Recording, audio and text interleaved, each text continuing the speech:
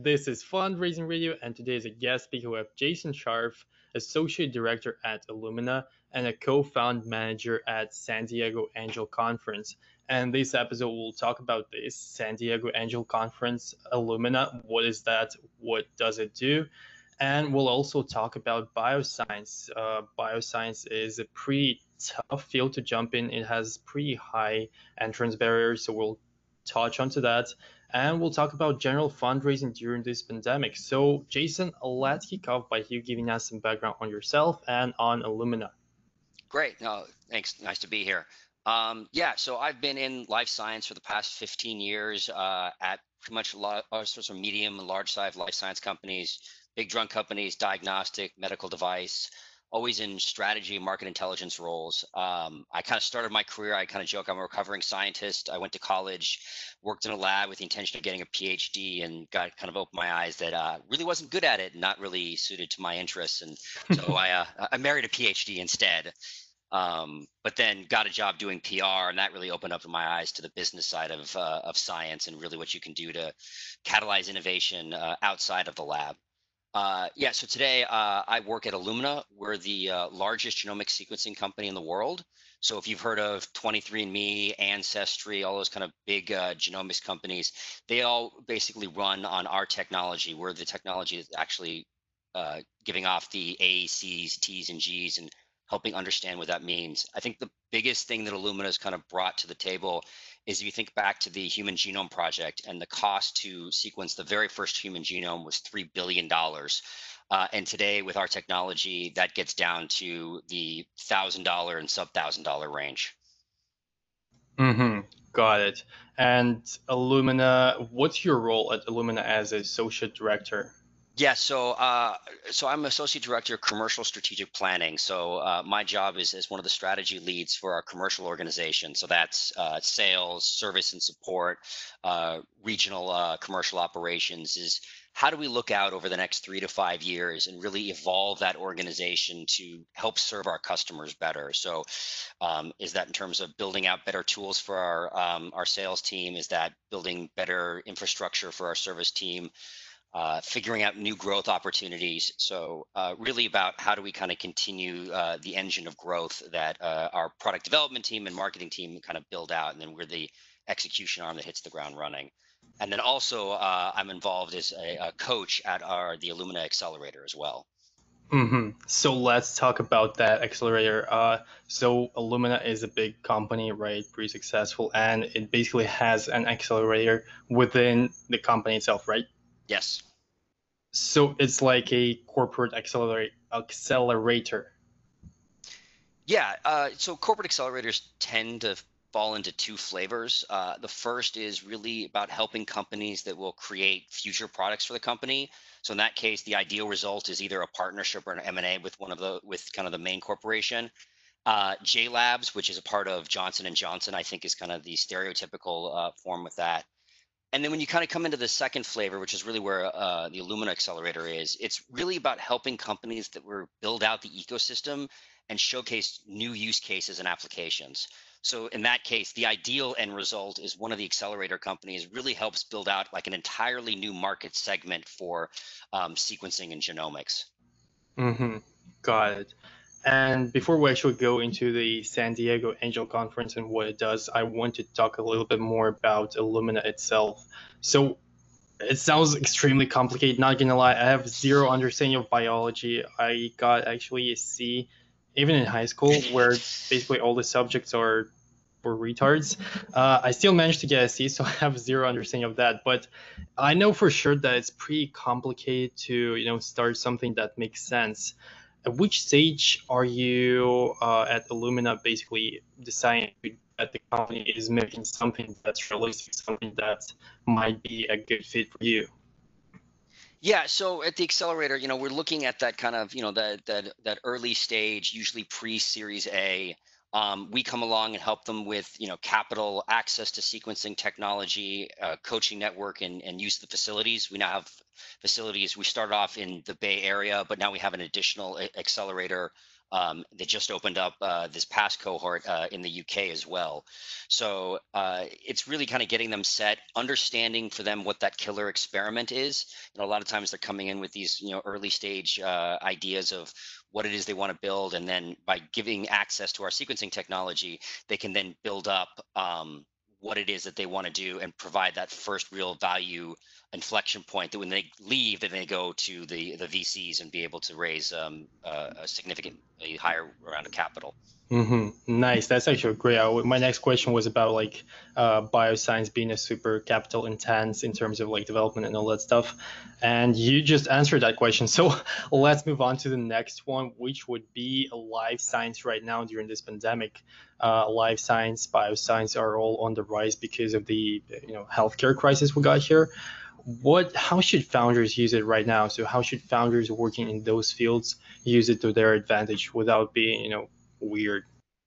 Well, I think it's key to understand when you talk about, like, obviously that we're in a weird time, is seeing the trends that are changing and those that aren't, and how you fit into that. So, example, clearly we're thinking about how do we enable better healthcare with lower direct interaction. So telehealth, wearables, sensors in the home. Well, those are all areas that are key. Also, how do we accelerate digital transformation of life science companies, better trials, data collaboration, just working, leaving the Excel sheets and being able to actually do some of the things that more, I think, cutting edge companies in that space do. I think that the life science world, while extremely technologically advanced in the biology, we're a few steps behind in terms of adopting the digital tools that are out there. And then I think the last thing is also understanding that a lot of things aren't changing. We still need to solve oncology, heart disease, diabetes. These are all areas that still need to grow and fund. And the fact that we're in the middle of COVID doesn't change that. It just changes maybe where some of the attention is being focused at the highest levels. Right, right. That's true. So speaking of being funded, when should a bioscience or life science focused company when should they start fundraising? So first they have idea, which is the point where they can say like, yeah, we've proved our model. It kind of it's not as risky as like 2 weeks ago, I mean 2 months before, and we're ready to fundraise. Where is that point? What's that milestone that you have to pass to be able to fundraise from VCs? So I think it's really dependent, right? So obviously, life science comes anything from, I said, digital transformation to digital health kind of companies to class drug development companies, and then diagnostics as well. And so it's understanding where those kind of value inflection points are. So if you're in a drug development, you have to have, you have to have in vivo data, then you need to have, in vitro data, and then you need to have animal data. And all of these points are key, because if you think about most things in life science and the considerable technology risk that's involved, the likeliest expert in the field in your particular niche is the founder. So to come then to an angel, a VC, it's really about what's the evidence that I've produced, what's the papers we've produced, what's the experiments that we've done that have shown that. I think another thing also is, prior to coming to angel or VC, is you should be applying for grants. I mean, grants are key in the life science Mm-hmm. space, because we've had companies come with $10 million worth of grant funding already. It's non-dilutive. It's Nice. and it's important to be able to get across those barriers where you have, an idea, but not not sort of any sort of experiments yet to prove it out. So you mentioned grants, and my next question, I guess, will be, what's your most favorite alternative source of capital for startups in this field, except for grants, of course? Oh, so if grants are taken out of this, I mean, the other source, if you're going to take grants out of, which I think is obviously that's such a wide field, and I think that's always something to think about. Really is, and this is showing commitment from the founders, is really the founders' own, money into the pot. I think that's something that's key, and it needs to be a point that shows level of commitment, right? So if you have someone as a fresh student out of school who's starting a new company, you know, just showing that they put $10,000 into it, is important. If someone who Hmm. just exited, this is their third company, the level of commitment we're expecting is a lot more. And it's just being able to show that they're taking this seriously and that it's important to them and they want to get it across the line. And so I think that's an important thing, but not at all to take away from, I think that grants are extremely important as well. Yeah, sorry for taking that option away from you right away. So, speaking of commitment, that's something that I notice is like super extremely important for the investors. They know that founders are joining into they're going into a really long journey, maybe 8, maybe 10 years, and they want to make sure that the founder will not burn out in like a year or less than that. What factors do you look at other than monetary commitment from the founder to decide if they're really committed to the subject?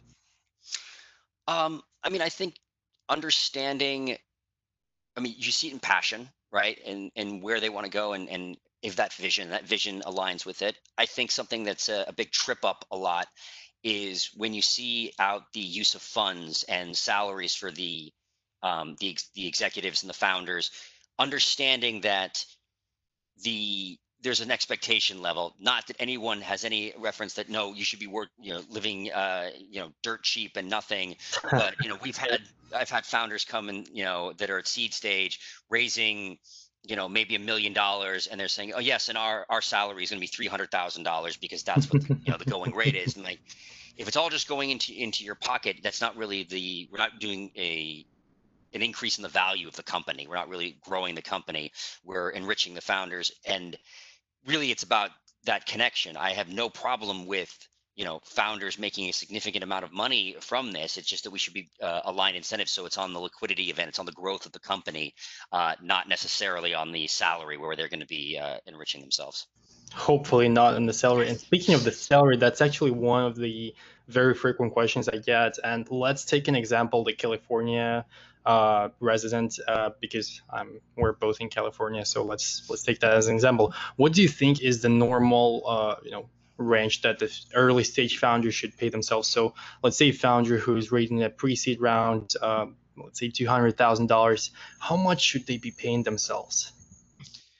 So one, I think it's a good point of when you're saying on how much they're raising. I mean, if they're raising $200,000, the number comes a lot lower. I've never kind of seen a point that when you're looking at this stage, I'd say between 75 and 150,000 is probably the highest range. Um, and then again, the point there, if you're raising $200,000, you shouldn't be paying the CEO 150,000 of it. Right, right. I would more bet like $250. I mean, oh Jesus Christ, not 250, of course, $2,500 per month. I think that's the salary that you can barely survive on in California. So probably that's something you should target on the pre-seed round, but that's heavily negotiable basically.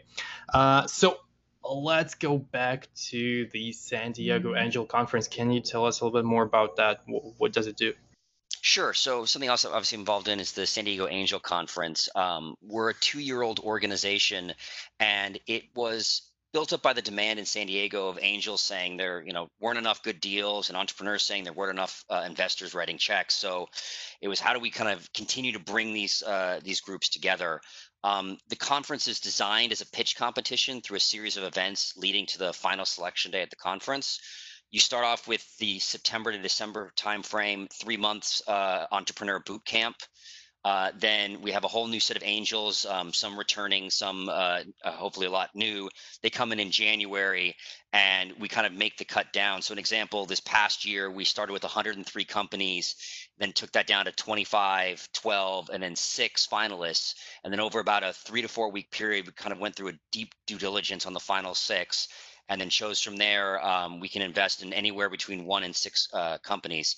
So over the last 2 years, we've raised a little over $1 million and invested that across 6 companies who received between $100,000 and $300,000.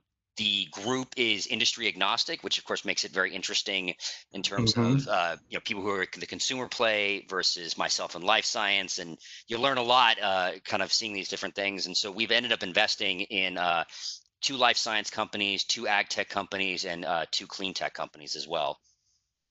Nice, nice. That's actually really good. And I had a question which I forgot. Hopefully, I will remember it later on. But for now, let's move on and talk about how do you find those people. So, how do you identify who should go and who should stay? How do you identify those final six companies that you want to invest in? What are the major metrics that you're using there?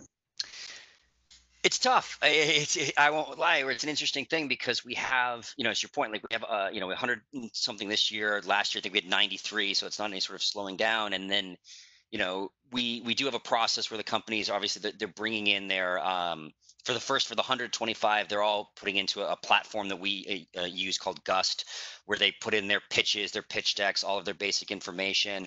And this is kind of that first sense of like, what really speaks to you. I think that's the thing is you have like myself, I'll go through all of the life science companies and kind of flag like, hey, this one is saying something important. This has got a big thing. Hey, this is a smaller market than they think, and it's really kind of those quick red flags or quick green flags of there's something here. Once we get down to the 25, then we start coming in. So the 25 will come in for a 3-minute pitch. There's obviously then maybe some back and forth with the entrepreneurs as well. They cut that down to the 12. The 12 then do a 10-minute pitch. Again, you're cutting down, you cut them down, asking questions, learning different things about them. Sometimes we're starting to build data rooms as well. But it's really just kind of getting to know. I mean, from our perspective, we're at this stage, it's always about trying to get to yes. So it's what are those companies that make me want to know more?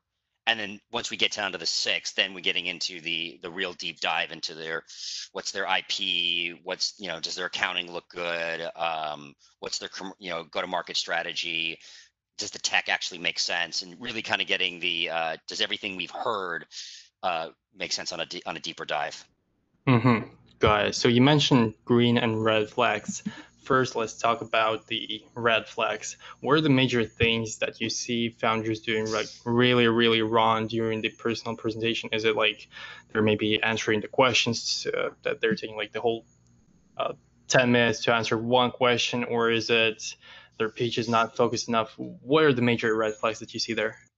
I mean, I think, if you ask them a lot of times, if you ask them about competition, if the answer is I have no competition, it's usually a pretty big red flag. I'm the best Yeah. thing ever. Um, Other things is I think you can kind of tell as you ask questions and kind of go a layer deeper. Is there something there, or is it they haven't done their homework? I mean, I think that's a lot of kind of those at the pitch level before you kind of do the deep dive and being able to see technology up front. I think also what's really important is can they tell the story? I mean, sometimes it's not even the red flag as much as that am I seeing the big picture? Am I seeing why this is important? Because that becomes a bigger thing as you go. Is what's the narrative you're able to tell? So narrative and telling the story is something that is mentioned by investors a lot. Can you elaborate a little bit on that? So what should that story include? Should it be like how the founder actually decided to open up the company? Should there be like something personal in it? Or should it be like some story that the founder saw a problem in the world and they just decided to solve it? What should the story be focused on? I mean, sometimes I think that personal story can bring you in, but I think for me, it's like, what's the problem and why should I care? Like, are we talking a large problem, Mm-hmm. even if it's a small problem that you can significantly affect? This is why we should care about it. This is how big of a problem it is.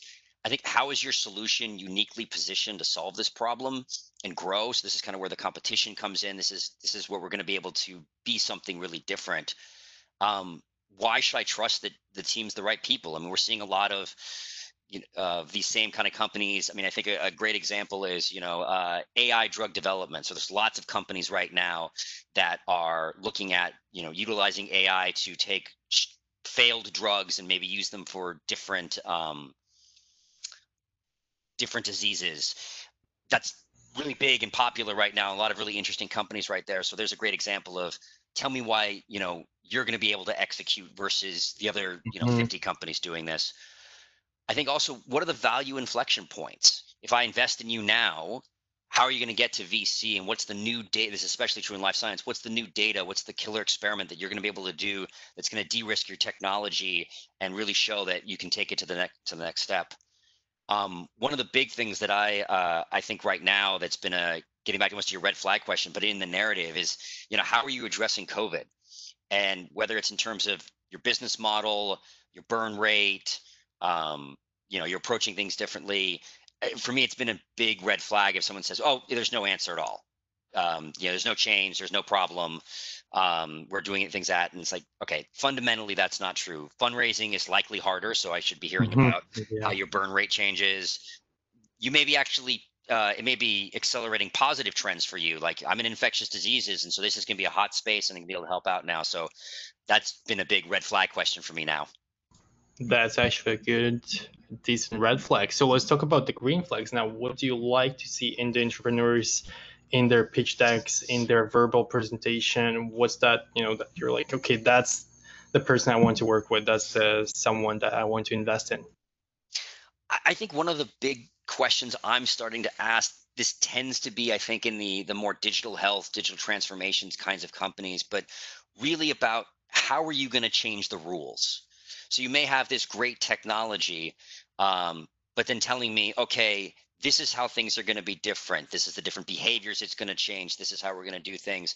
An example I like to use in a space that I'm not necessarily involved in, but when I think about like event technology and VR, and the example being that, I don't think many people like the 90, 100 person, you know, we all go in the same networking room and schmooze around and talk, and maybe something comes out of that. And so, and especially now in the COVID situation, is there actually an opportunity for those type of events anymore? Probably not. But if a VR company was to come pitch to me and say, "Hey, we're going to do a VR networking event where there's 100 people in the room wandering around, talking to people, occasionally exchanging business cards," I think that would be more from I said the red flag, but then the green flag is, but we're going to take this event and here's the underlying job that it's doing, and here's how we're going to change it. Here's what rules we can break by being now in VR. So that becomes a big green flag, is here's how we're going to look and really change the standard of care, change the way things are done. We can really affect the rules of the game. And I think that becomes a real big positive, a real big green flag for me. That's actually a decent green flag. That's good green flag. So something that I continuously forget to ask my speakers is, what is that, when you first meet the founder, what are the common mistakes or common good things that you see? So it might be like how the way they're dressed, maybe like too informal, too formal, or the way they talk to you, or the way they react when they hear that you're an investor. So personally, I've seen multiple times like people really just jumping on the investor when they hear that they're investors. What's that? What do you see in that field?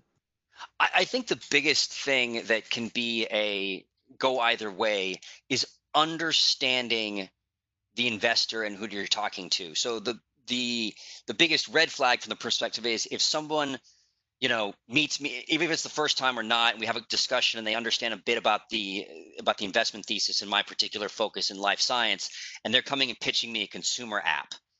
The fact that Hmm. they don't know who Yeah. the right audience is for that. And at the same time, knowing that, because if somebody says, "Oh, I've got this consumer app. I understand it's not your pitch," and respecting that, and not saying like walking away, but having that's going to put a good impression in my head, that when I say, "Hey, Hmm. well, you know what, I do have X, Y, and Z who is going after consumer apps. You should go talk to them."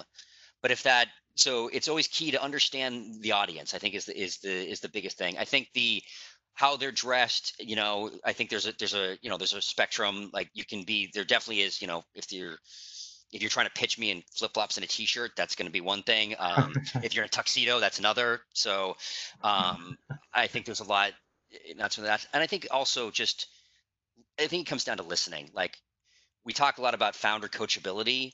So if I ask a question and they actually listen to the question and really think about it and give me a solid answer, even if the answer is, "I don't know, I'll get back to you," that understanding of that this is someone I can work with, I think, is key, versus I'm going to still answer the same answer I gave you before. Right, right. That's actually very important. You're right on that. So let's talk about fundraising now during this pandemic. As you mentioned, it got a bit tougher. So what's your advice to founders trying to raise money like right now during this coronavirus? So It's difficult now. You hear a lot about, most firms are obviously trying to look at their own portfolio currently. That doesn't mean there aren't new first time fundraisings happen. The San Diego Angel Conference was the end of March. So this was one of the first, we were right in the thick of not knowing what's going on. Some of the early Q2 data that I've seen on venture funding did not drop off a cliff as kind of everybody expected.